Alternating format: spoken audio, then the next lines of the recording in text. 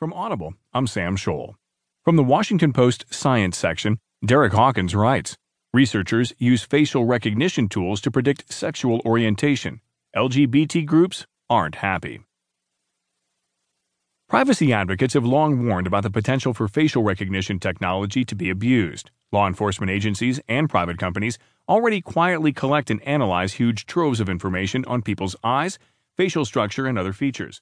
In the wrong hands, some argue,